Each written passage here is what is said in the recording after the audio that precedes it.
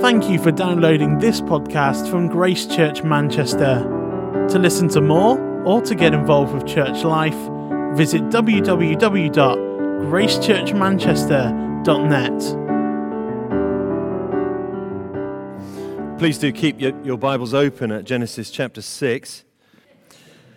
I wonder what comes into your mind when you think about Noah and the ark. Noah and the ark. It is one of the best known Bible stories.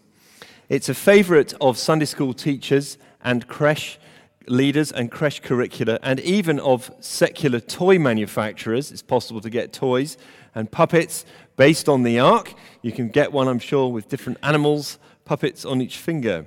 It's also the subject of many twee songs. Who built the ark? Noah, Noah. Who built the ark? Father Noah built the ark. The animals went in 2 by 2, hurrah, hurrah. The elephant and the kangaroo, hurrah, hurrah.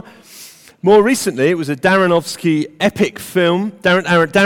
epic film starring Russell Crowe as Noah that brought the ark and Noah back into popular consciousness and featured all sorts of weird and wonderful things that had nothing at all to do with the biblical account. But is that it? Is that what this story is meant for? Light entertainment for preschoolers to learn the names of different animals, and a seedbed of fantastic stories. It's just not credible.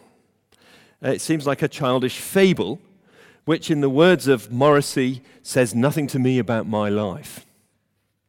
And if we try and get a bit more serious, we find that the account of the flood raises big scientific questions. For many people in our culture, such questions undermine the credibility of the Bible from the start, and therefore they undermine the potential for really believing in Jesus and having biblical faith. So those concerns must be taken very seriously.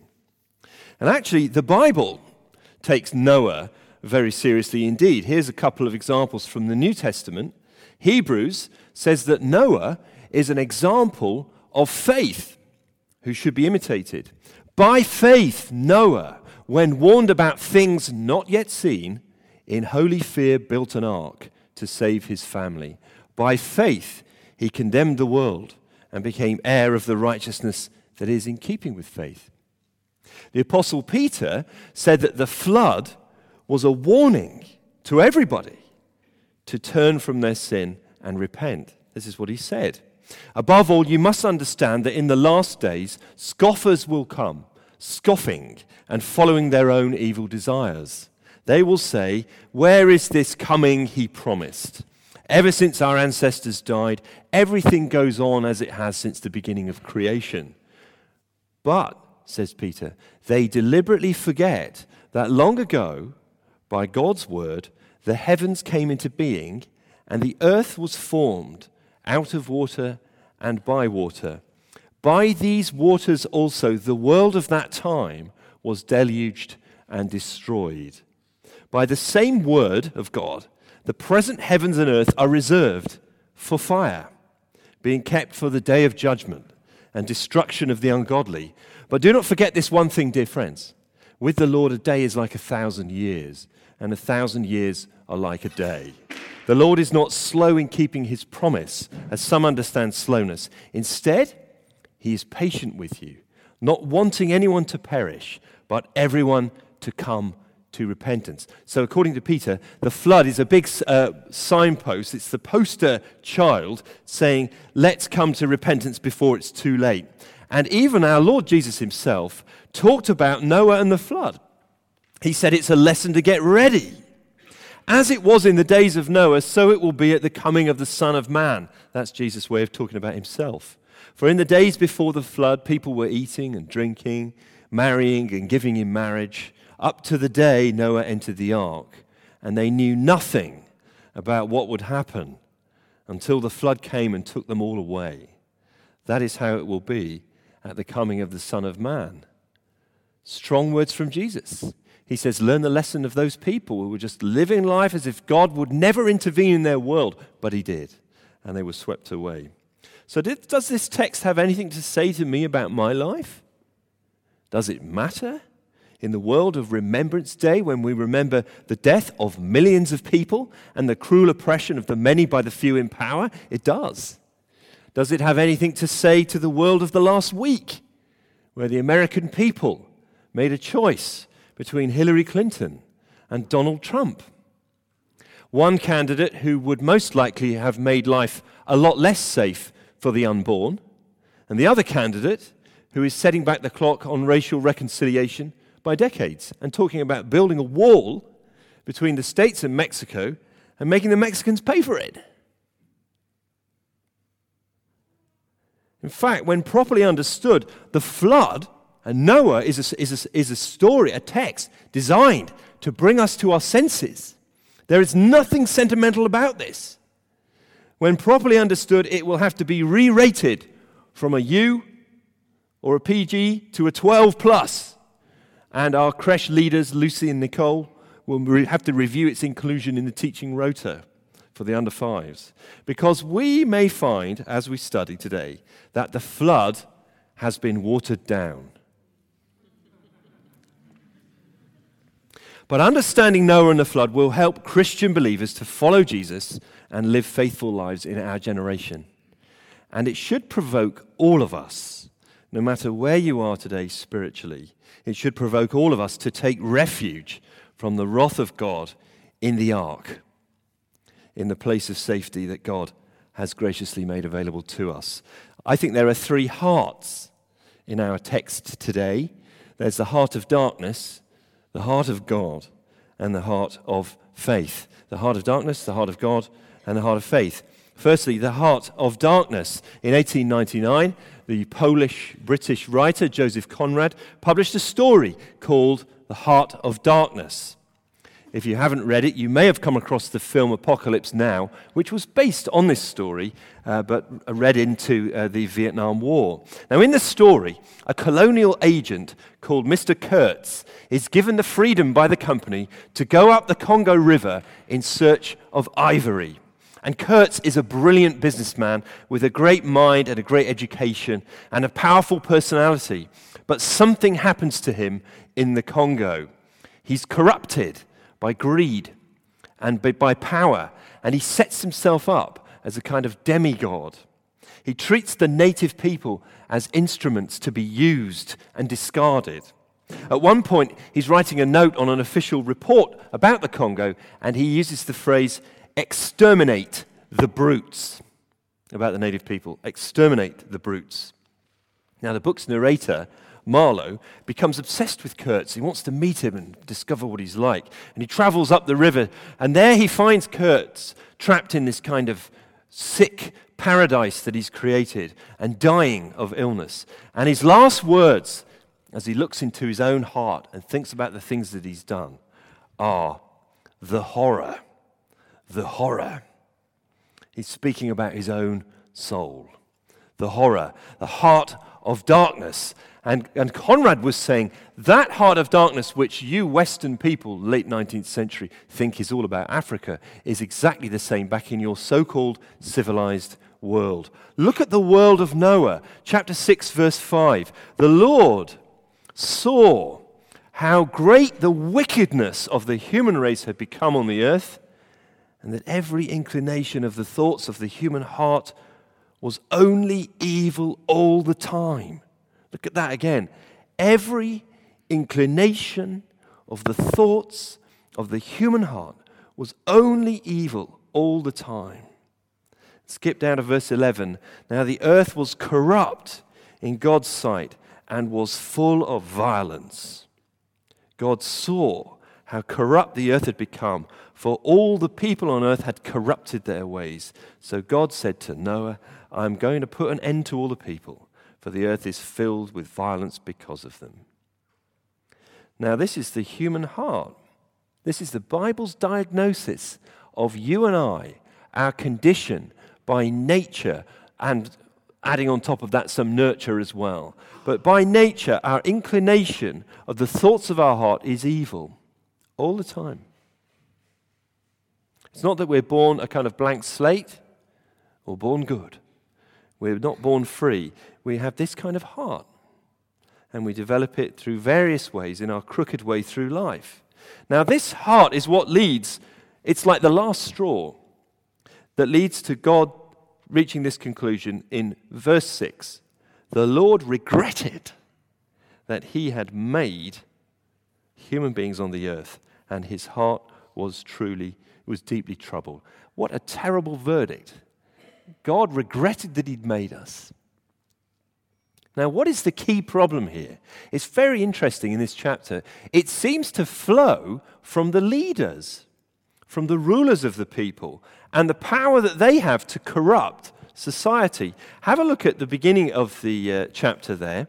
When human beings began to increase in number on the earth and daughters were born to them, the sons of God saw that the daughters of humans were beautiful, and they married any of them they chose. Now, this is a strange verse, and it has generated a lot of debate over the years. Some people have concluded that these sons of God are angels, and that angelic beings cross a boundary that should never be crossed and have sex with human women. And that as a result of that, sort of hybrid and angel-human types start being born on the earth, and God says, enough's enough, I don't want this to happen. Now, the reason why people think that is that the phrase sons of God occurs elsewhere in the Old Testament about 3 times to mean angels. So in other places it does mean angelic beings. But we interpret text by the context, not necessarily by the dictionary.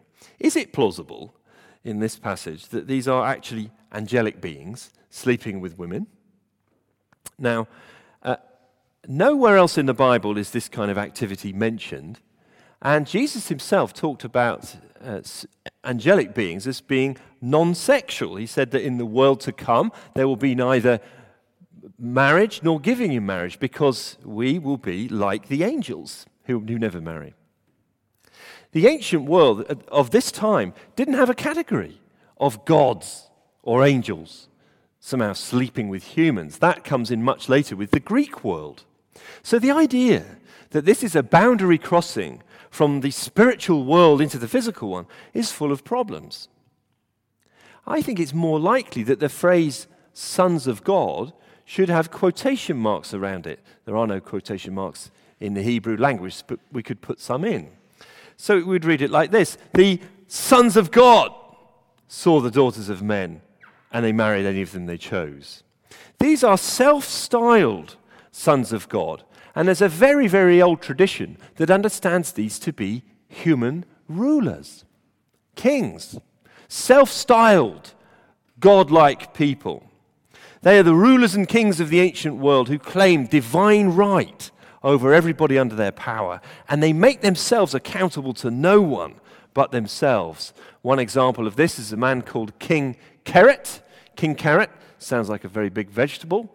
He was from a place called Ugarit, and in its tablets they've discovered that are now kept in Syria, he described himself as a son of the gods.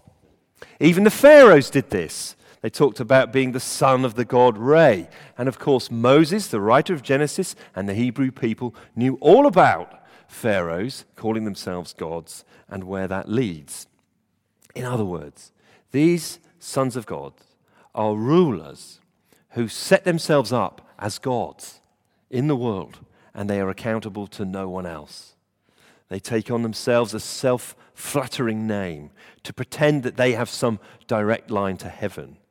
And this idolatrous arrogance meant that they were accountable to no one but themselves. They could make their own rules. They could use other people to serve themselves. And that is completely in line with another big theme we've been finding in the book of Genesis as we've read through it together. Think back to chapter 3. What is the great temptation presented to Eve? It's the desire to be like God, knowing good and evil, to make your own rules, to be God. And where does it ultimately lead? By chapter 6. It leads us to corruption and violence. There's a direct challenge here to 2 good and beautiful things that God has made, the sanctity of marriage and the sanctity of human life. The sanctity of marriage. These so-called sons of God see the daughters of humans were beautiful. Now, the language there is very interesting because the word that's translated beautiful is normally translated good. They see that they are good. Now, who sees that things are good back in Genesis chapter 1? Can you remember? It's God himself. It's God who sees what's good. That means he determines it. He is the one who assesses and judges rightly. But when these rulers see that the daughters are good, they marry any of them they choose. So there's at least a kind of taking people in marriage, probably polygamy going on here, and a breaking of God's laws. Also then it leads into a breaking the sanctity of life, because the world becomes full of violence and corrupt in every way. Now, what do those two things have in common? Sexual immorality and violence. They both see other people as objects to be used, not as image bearers to be served. They both see other people as objects to be used, not image bearers to be served. These sons of God, so-called, were rich, powerful men who took what they wanted when they wanted it. But what is the effect on society if our rulers are corrupt and oppressive? One scholar called John Walton reflects that there can be two outcomes in society when rulers are corrupt and oppressive. The first is that there's a double standard, and the second is an erosion in the moral fiber of a culture. Double standards. When government officials, politicians, prime ministers, presidents say one thing in public but do something very different in private, we're aware of their hypocrisy. Society begins to disintegrate because we know they say that. They demand that standard of other people. They're saying that in public, but in private they do things that are very different. There's an erosion, too, of the moral fiber of a society. Two really notable examples were the South African program of apartheid and the Holocaust brought on by the Nazis. In South Africa, the relationships between the Dutch settlers and the native African population had always been strained. But in the 1960s, grand apartheid became government policy, and it mandated separation of territory and police repression. The government institutionalized racism. The dehumanization of the black population included denationalizing them as they were corralled into the most unproductive parts of the country and made citizens of the homelands rather than citizens of South Africa. People were classified into groups, white, black, and colored, and that was used as an instrument of oppression, as the black and colored people were required to carry passes and forbidden even to protest against the laws under threat of severe punishment. Local officials, private citizens started to get involved in this. Even low-level police officials could detain somebody without a hearing for up to 6 months. And it was not unusual for such people to then die in custody, with evidence suggesting they had been tortured. For those cases that made it to trial, sentences often doomed the offenders to death, banishment, or imprisonment for life. A large percentage of the Dutch population adopted and participated in the government's policies. Now, were those Dutch settlers, or were the German people under Hitler worse than the rest of us? Were they somehow an aberration and the rest of us are actually quite decent? No. The human heart is a heart of darkness, and leadership policy and leadership behavior provides an indication of what's acceptable in the group. Now, this works with different kind of organizations. Churches. If the leaders of a church are bullies, and this happens, bullying leaders spread a culture of fear and oppression throughout the whole church community. Government officials, civil servants, others who are corrupt, financially corrupt, and on the take. It spreads through, bribery and corruption spreads through a whole system until everyone is affected by it. Sexually immoral rulers or royalty or leaders set an example that then is imitated by others because they know that's acceptable now. And of course, there's celebrities and the impact that they have on culture. Where does it all lead? To the moral sewer. To the moral sewer. And eventually in Genesis 6, God says, enough. Now, friends, we find it all too easy to see the sins and failings of other people, especially those who are in the public eye, don't we? It's easy to throw stones at them. But Jesus warned of being like a person with a plank sticking out of his own eye, pointing out the speck in the other person's eye. So let me ask you a question. If this heart of darkness is seen in how we treat our fellow men and women, whether we use them or serve them, have you looked at your own heart recently? And I say your heart, not necessarily behavior, because some of us are trained to be very, very good and polite and nice, at least at the level of behavior. What about the heart? Do you see other people as things to be used, as means to an end, for self-promotion or self-pleasing? Or do you see them as image bearers to be served? Now, one key indicator of what your heart really thinks is how you respond when someone gets in your way, when someone blocks your goals or lets you down. Are you rude, impatient, dismissive, and contemptuous when that happens? What about somebody who cuts across your car, and do you experience road rage? What's going on in the heart?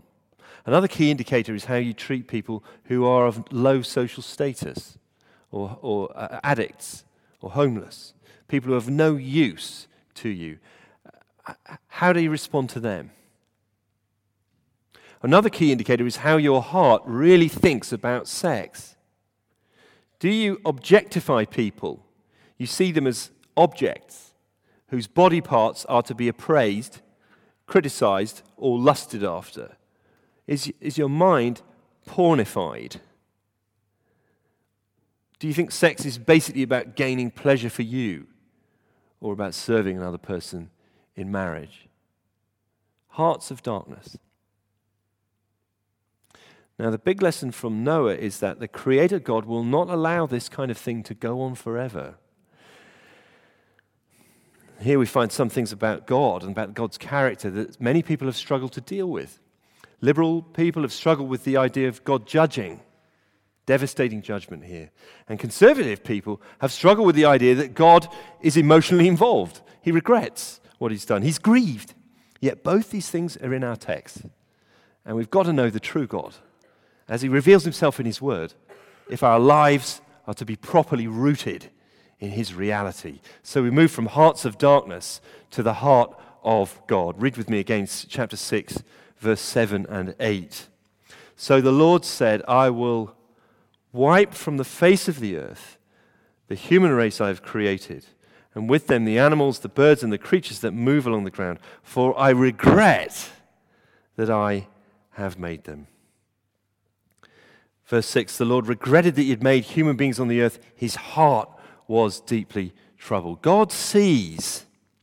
Nothing escapes his gaze. God feels. Verse 6 is his language of regretting, or in one of the old versions, he repented for what he'd done.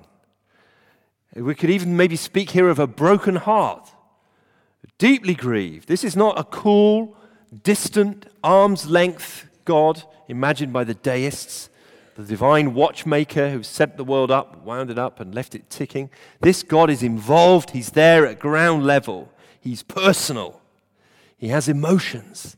He's not ruled by them. He's not unpredictable and kind of flying off the handle, but he does care deeply. And here he is grieved and pained. He's pained. He's troubled. Now, some people have taken these texts and said, you know what? God didn't really know what was going to happen next. He's so involved. God's kind of in the world that he's created and hoping it's going to work out differently. And it's led them to a position called open theism. Open theism basically is the idea that God exists, but God's not really in control. Anything can happen. Now, our God is truly and completely sovereign. The whole Bible speaks of him in such a way, but he is also involved. He's deeply committed. He cares about what happens to his creation. So why did he allow all this to happen? One of the biggest barriers to many people coming to faith is the idea that if God is God, then he can't be good because he's allowed suffering into the world. But if God is good, then surely he's not that powerful because surely he would stop it. And here we're touching a mystery, something that we haven't got the full answer to, but we can say this: God created human beings with free will and responsibility and gave us meaningful choices.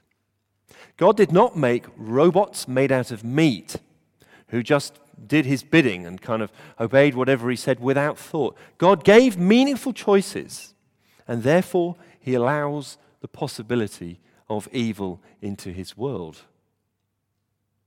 Our moral choices have real consequences. God sees everything. He even sees the depths of our own hearts. And God judges. Here we have some of the greatest warnings that the Bible could make. The flood came to destroy humanity. It's a massive signpost to ask us to look at our lives and be honest with ourselves. If God looked into my heart, how would he feel about it? And the Bible is unapologetic in teaching that God decided to wipe the human race from the face of the earth, with a lot of animals too.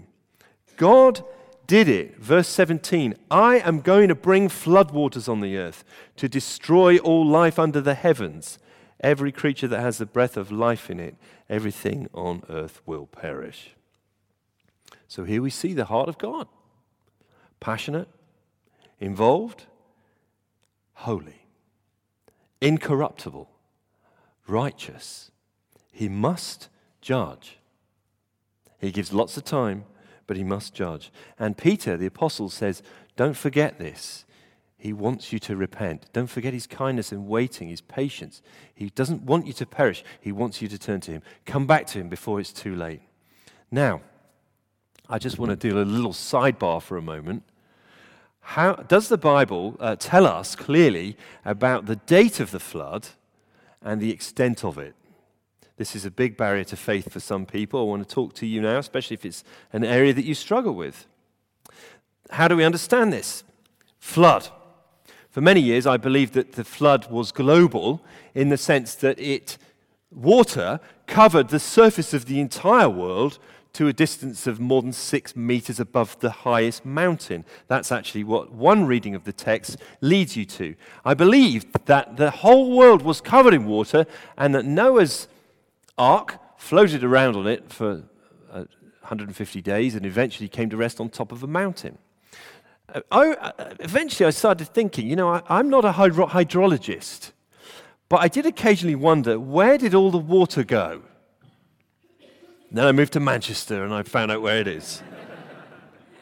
Now, it is possible that God, who rules all things, could produce that much water, that much more than the oceans, which are already there, many, many times more to cover the world with that. And then he could miraculously remove all that water, leaving the oceans as we know them, and remove evidence of the global flood as well. But is that what the Bible intends us to believe in this section? Notice that the main purpose of the flood is judgment on humanity, not the penguins. God is concerned to wipe out humankind from the earth, not marsupials who may at that time have been living in Australia.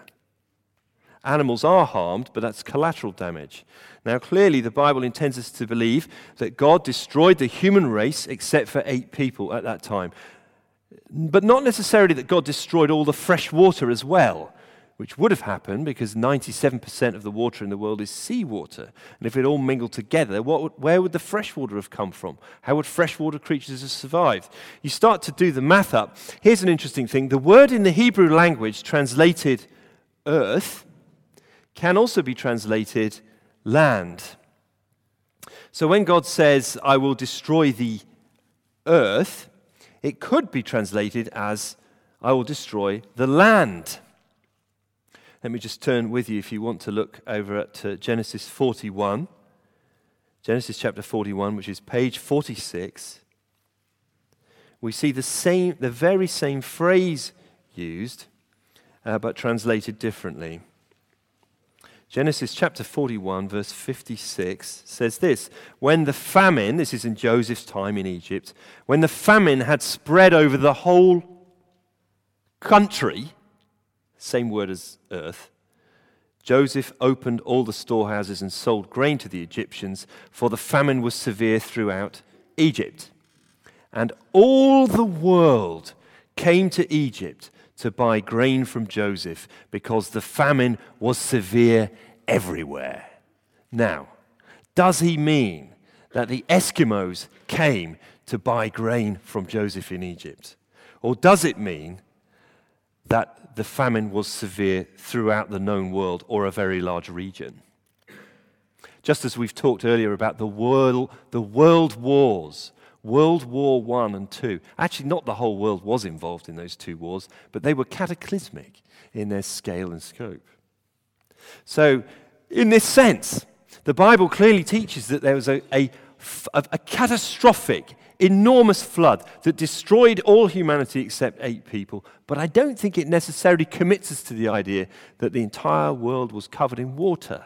And if that's something that's new to you or a challenge to you, please come and chat to me afterwards. When was this flood? Well, some people have added up the genealogy of Noah and calculated, going back, that the flood must have occurred 2,400 years before Jesus Christ was born, because that's what happens if you add up the genealogies. But I've pointed out last week that genealogies in the Bible, family trees, are often compressed. Matthew chapter 1, verse 1 says, the genealogy of Jesus Christ, the son of David, the son of Abraham. It's compressed. There are a lot more people in between. There's loads of evidence of this. So the suggestion that Noah was around about 2400 BC isn't supported by the Bible genealogies as we know it. What about archaeology?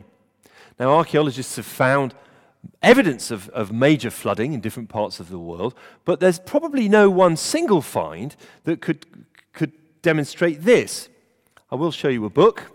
Very interesting book by 2 notable geophysicists, oceanographers, William Ryan and Walter Pittman. They found evidence for a flood in the Black Sea, the east side of Turkey region, that they reckon in about the year 7,500 BC, there was a flood of such an extent that the water level rose 500 feet in a matter of a few months. And it devastated a vast area of the world, 7,500 BC. Was that Noah's flood? We don't know. In fact, we don't need to know, because the Bible isn't interested in just answering all of our scientific questions. It is interested in telling us that God, the loving Creator, the Holy One, is of such a character that at some point he must deal with sin. He must deal with rebellion. There was a devastating, catastrophic flood long ago in the ancient world. It destroyed the known world of that time. So what does that mean for you and me this week? The heart of darkness, the heart of God, and finally the heart of faith. Noah is held up as an example of faith, someone to imitate. Now just think about this. Noah lives in a kind of very dry area. He's surrounded by landlubbers. These aren't people who go yachting on holiday. They don't even like the sea. And there they are. They're basically farmers. And there's Noah spending years building an ark out of wood. This ark is absolutely enormous. It's far bigger than any boat that's ever been discovered in the ancient world. It's more than 450 feet long. It's longer than a football pitch. It's wide, it's high, it has 3 decks, a 3-part structure.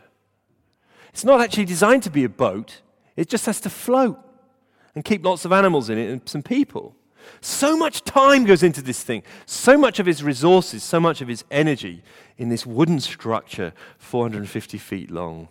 A temporary structure for protection against the judgment of God. Now, can you imagine the talk in the local pub? Have you heard what Noah's doing now? Unbelievable, that guy. Nutty Noah with his big boat and his big beard out in the desert. Think about the social implications for his kids. Now, Noah didn't have much to go on.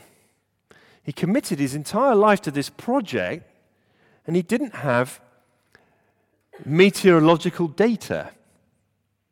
He just had God's word. God had told him that the flood was coming and to get ready, and he did. He lived by faith. He lived by that which was not seen. By faith, Noah built an ark. Well, what about you, Christian friends here? Are you walking by faith now?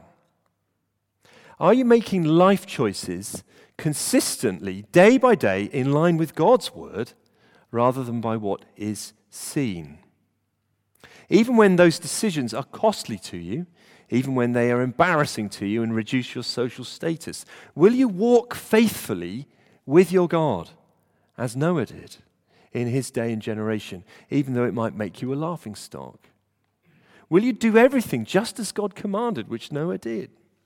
Let me ask you, is there an area in your life right now that needs to be submitted to God because you're not walking by faith in it? You're walking by sight. Do it now. Do it now. We need to hear the lesson of this flood and turn to God to live faithfully. He is patient, but his patience, his kindness, is there to lead you to repentance. We also, and I say this in closing, need to go into the ark. We need to go into the ark. And I don't mean a boat. This ark is a very curious thing. It was big. It has the same kind of shape as a temple. It has the same kind of 3-part structure. And it also has animals in it which are distinguished by clean and unclean. And it is a place of life. In other words, Noah's Ark was a floating sanctuary. It was a floating temple. That was the place of God's safety. There was safety in the ark. So where is our ark? Where is the ark for us now? It's not a boat. It's not a building. It's a person. Jesus Christ, who described himself as the temple and who was a sacrifice to take away sins. He is the safe place, the only one. He's the only refuge in the storm, and he will be the only safe place when judgment comes. Notice that you don't earn your place in this ark. It comes from God's favor. We've sung it earlier, I will slay my sin by grace and grace alone. We know the grace of God that comes through Jesus Christ, who experienced the flood for us, the flood of God's anger. He was wiped away from the face of the earth. Jesus was destroyed.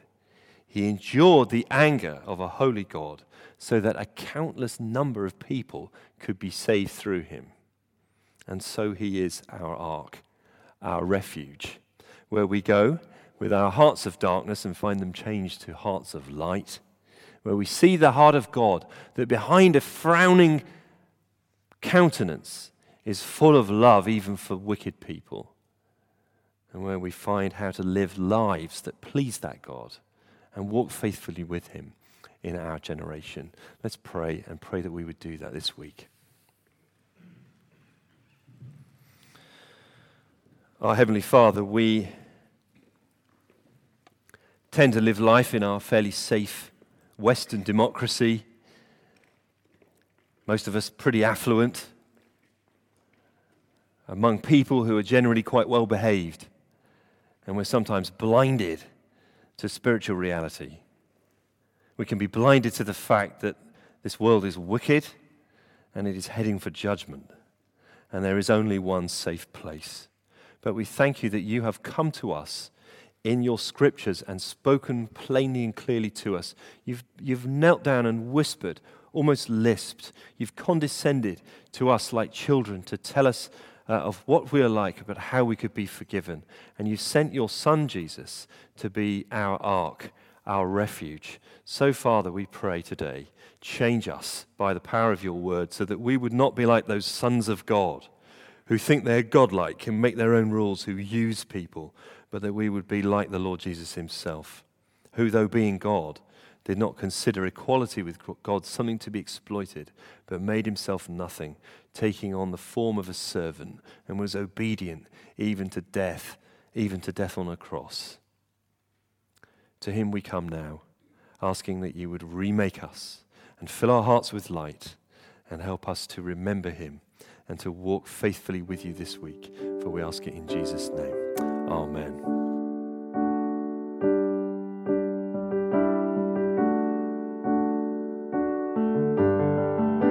Thank you for downloading this podcast from Grace Church Manchester. To listen to more or to get involved with church life, visit www.gracechurchmanchester.net.